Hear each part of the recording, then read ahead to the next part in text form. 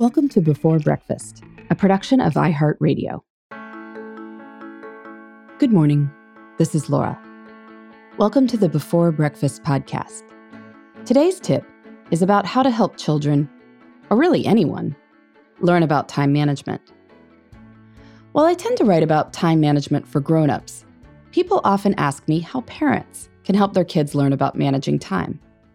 Small children live very much in the here and now. So for them, time management is about routines. First, we brush our teeth and get dressed. Then we get in the car. Older children can start to think more about schedules. The issue is that while some children respond well to parental instruction, others do not.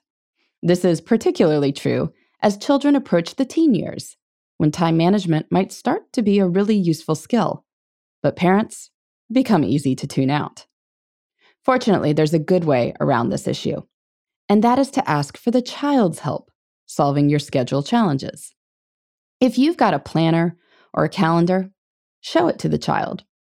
Identify your particular dilemma. It could be a professional one. For example, you could tell a teenager, "Hey, my business just landed a bunch of Latin American clients. We usually do business in English, but I know it would be helpful to brush up on my high school Spanish. That would show that I'm interested in this relationship. Hey, you're taking a foreign language class right now. How would you recommend I go about practicing? What are practical things I can do? How long do you think this would take? When should I build those sessions into my schedule? How can I hold myself accountable?"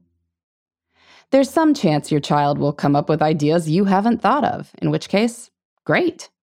But whether that's true or not, these conversations introduce the idea of breaking big tasks down into doable steps, and then fitting them into a busy schedule. The upside of focusing on your schedule rather than the child's is that it changes the conversation. It's not about you seeming accusing or interrogating them. It's about them helping you. You are the example. You are the one under the microscope. And since you are the one with more inherent power in this situation, this approach is far more constructive. You can try this with your kids for challenges with your personal time too.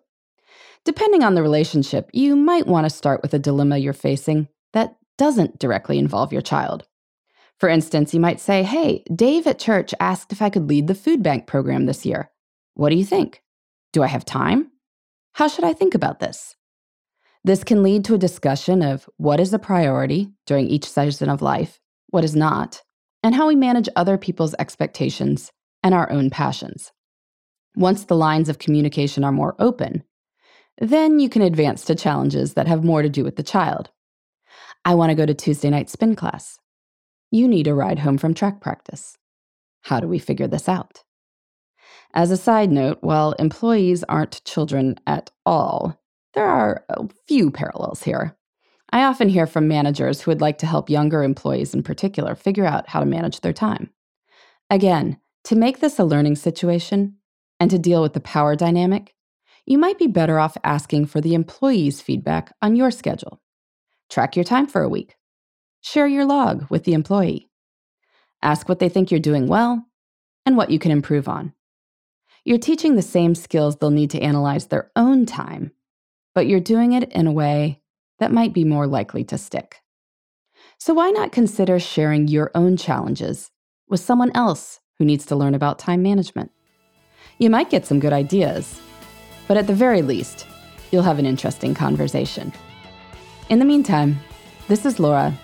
Thanks for listening, and here's to making the most of our time.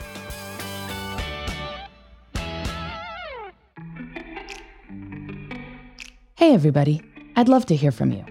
You can send me your tips, your questions, or anything else.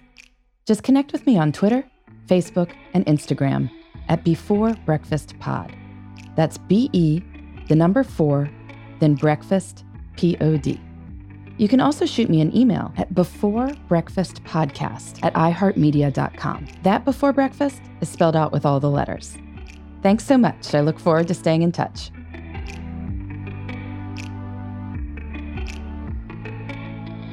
Before Breakfast is a production of iHeartRadio. For more podcasts from iHeartRadio, Visit the iHeartRadio app, Apple Podcasts, or wherever you listen to your favorite shows.